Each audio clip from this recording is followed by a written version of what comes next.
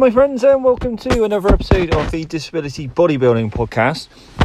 Today, we'll be looking again at more tailored adaptions. So, very recently, I went to the NADEX conference, which NADEX is a disability community-focused conference, which this year took place at the NEC in Birmingham. They're celebrating their 50th anniversary, and I've always wanted to go.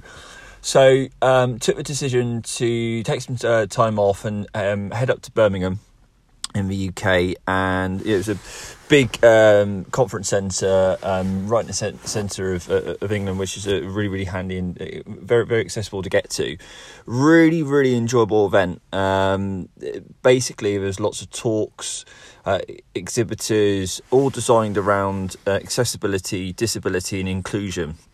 And I met so many people in that particular space, and many people coming together to do some amazing work. And during that event, I tried some new adaptions via their exhibitor space that could have the potential to enhance elements of my gym training.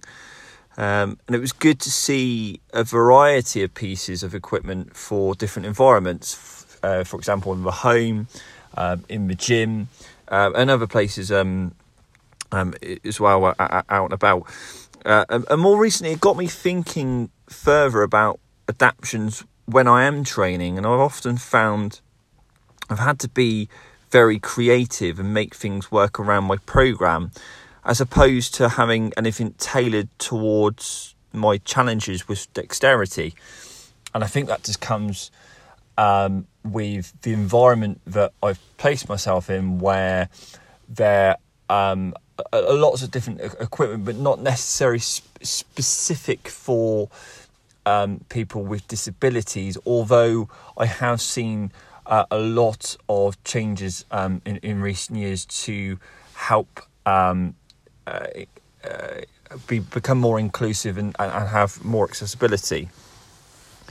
And I was just putting kind of the questions together, and asking my audience as well, is does anyone have any of your own experiences with tailored adaptive technology at the gym? So I have seen different attachments which I use myself, and a variety of as I say, tailored specific equipment, but not necessarily in every single gym that you would come across day to day.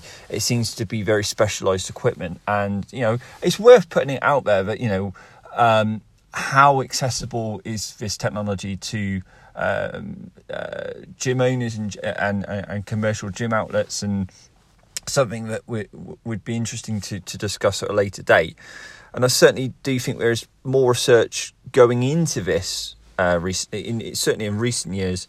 If I think back to 10, 15 years ago, I don't know what the right answer is for every adaptation, by all means. That being said, it's just currently certainly worth looking at, and it certainly seems that there's more items becoming available in the space, as an increasing number of people enjoy training, and more products bring inclusion and accessibility.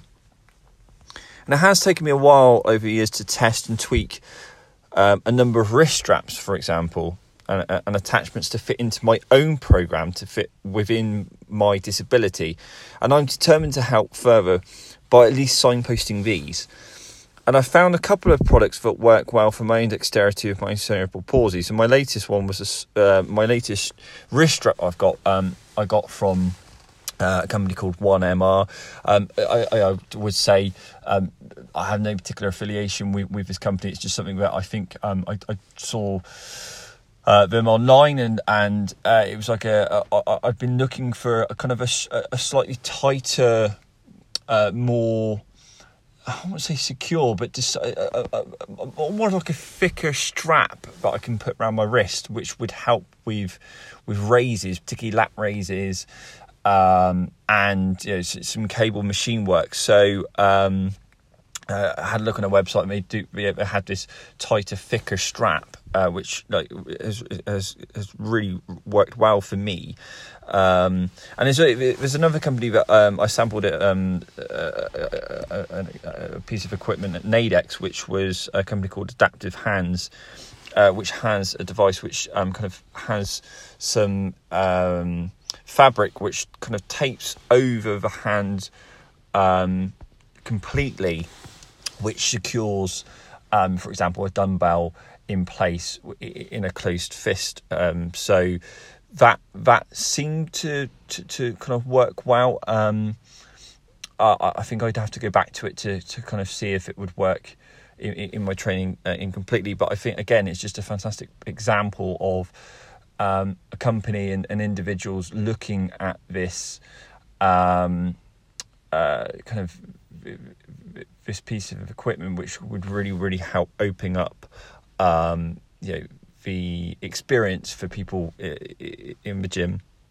But overall, I mean, I learned so much at the conference, felt very connected with the community, and everyone's kind of coming together to work hard, to make change and provide a voice and create a spark, which has helped provide ideas and, importantly, actions to take on this path, as we look for different ways to boost accessibility, boost inclusion, and it just it goes a long way to, as I say, breaking down more barriers, opening more doors, and it does matter, and it does matter to a lot of people to challenge and to look at different ways of doing things and what more can be done. So conferences like this, certainly open up ideas and creativity in my mind. And this is only a very, very small